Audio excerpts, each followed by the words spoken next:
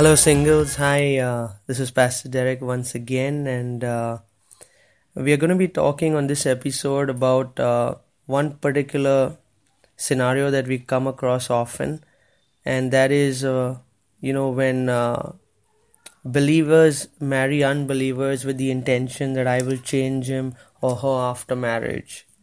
The person, we get this question often because the person obviously is attracted to an unbeliever, and according to them the person is good, and one of their preconceived ideas or notions is that after marriage we will change them and we will serve the Lord, and he's a good guy or he's a good girl that doesn't have any vices, or doesn't do anything wrong, and after marriage we will both serve the Lord, and we will change him. But the basic concept is we're going to change somebody after marriage.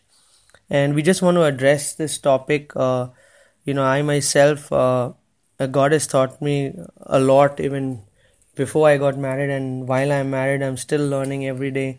And the whole idea of these episodes is to speak into the lives of youth through the problems that we've gone through and the lessons that we have learned by the Holy Spirit. So I just want to talk to you about this one particular scenario on today's episode, is that we are going to change him or her after marriage. To begin with, let me just tell you, when you get married to somebody, you're getting married to that person because you love them and not because you want to change them. You do not get married to anybody so that you can start changing them, because that's not the whole idea. And that's one of the most biggest problems we see in marriage, because everybody gets married, they love somebody for who they are and what they are, but as soon as they get into marriage they want to start changing one another, and then you have all kinds of problems. So we come across so many couples who have so many problems, and the first thing when you sit to counsel them is that he does this or she does this, and they need to do this and they need to do that, and if only we could do this, our lives would be so much better. Let me just say this. Love is the only thing that will change. You cannot change anybody. You cannot even change yourself. And the Bible has something beautiful to say about it. I just want to read it. It's from 1 Corinthians chapter 13, and it talks about love. I'm reading from 1 Corinthians chapter 13 verse 4.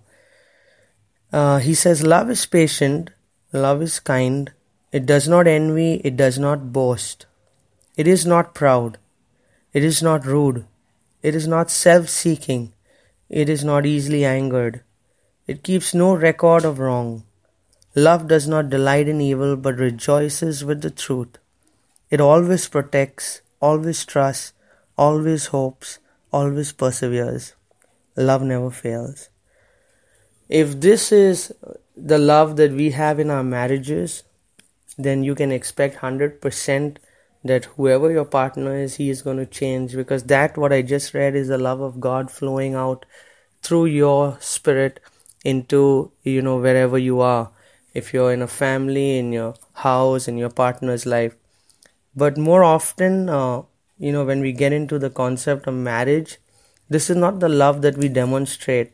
In fact, what we end up doing as soon as we get married is trying to change somebody. So we hear so many times of couples having so much strife in their marriage, and the first thing that they're talking about is that he needs to change or she needs to change. Beloved, if you're in this kind of scenario, or you have this kind of thinking that the person is good and after marriage I'm going to change him, that ideology is 100% wrong. That's not of God.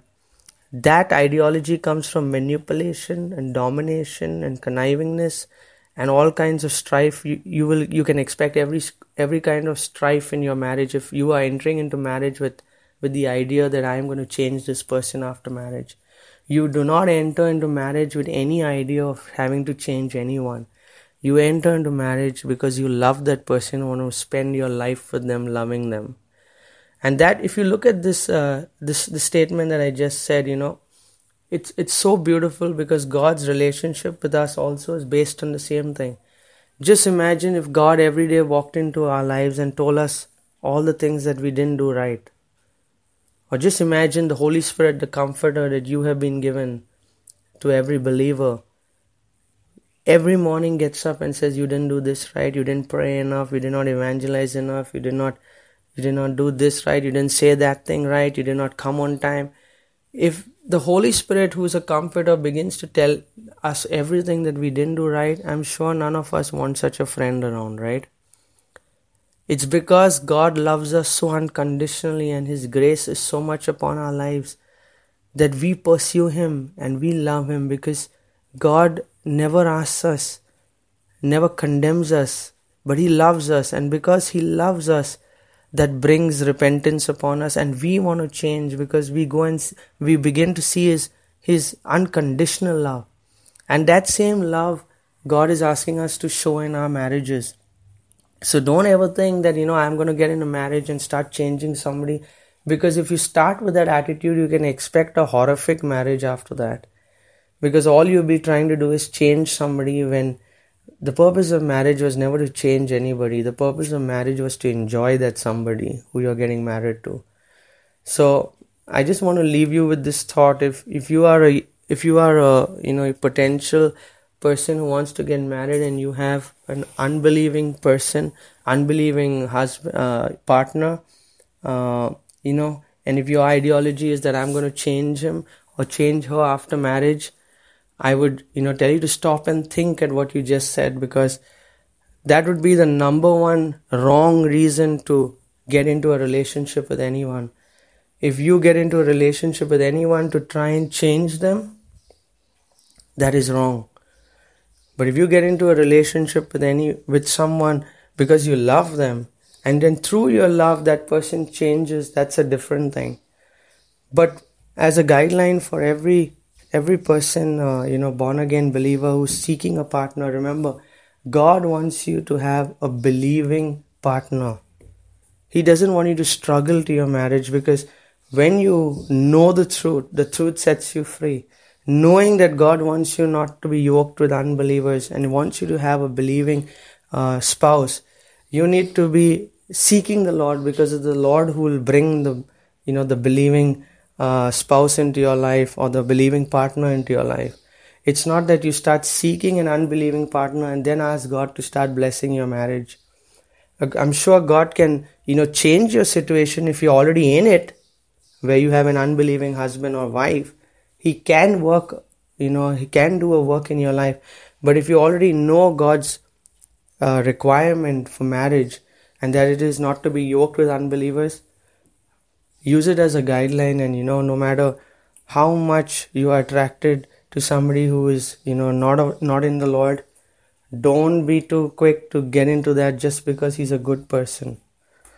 So I just want to leave you with that thought. Remember, at the end of the day, we love because God loved us, and we are not here in marriages to change one another, but we are here to love one another, and through that love, change is birthed. So thank you once again for listening in, and until we meet again, God bless you.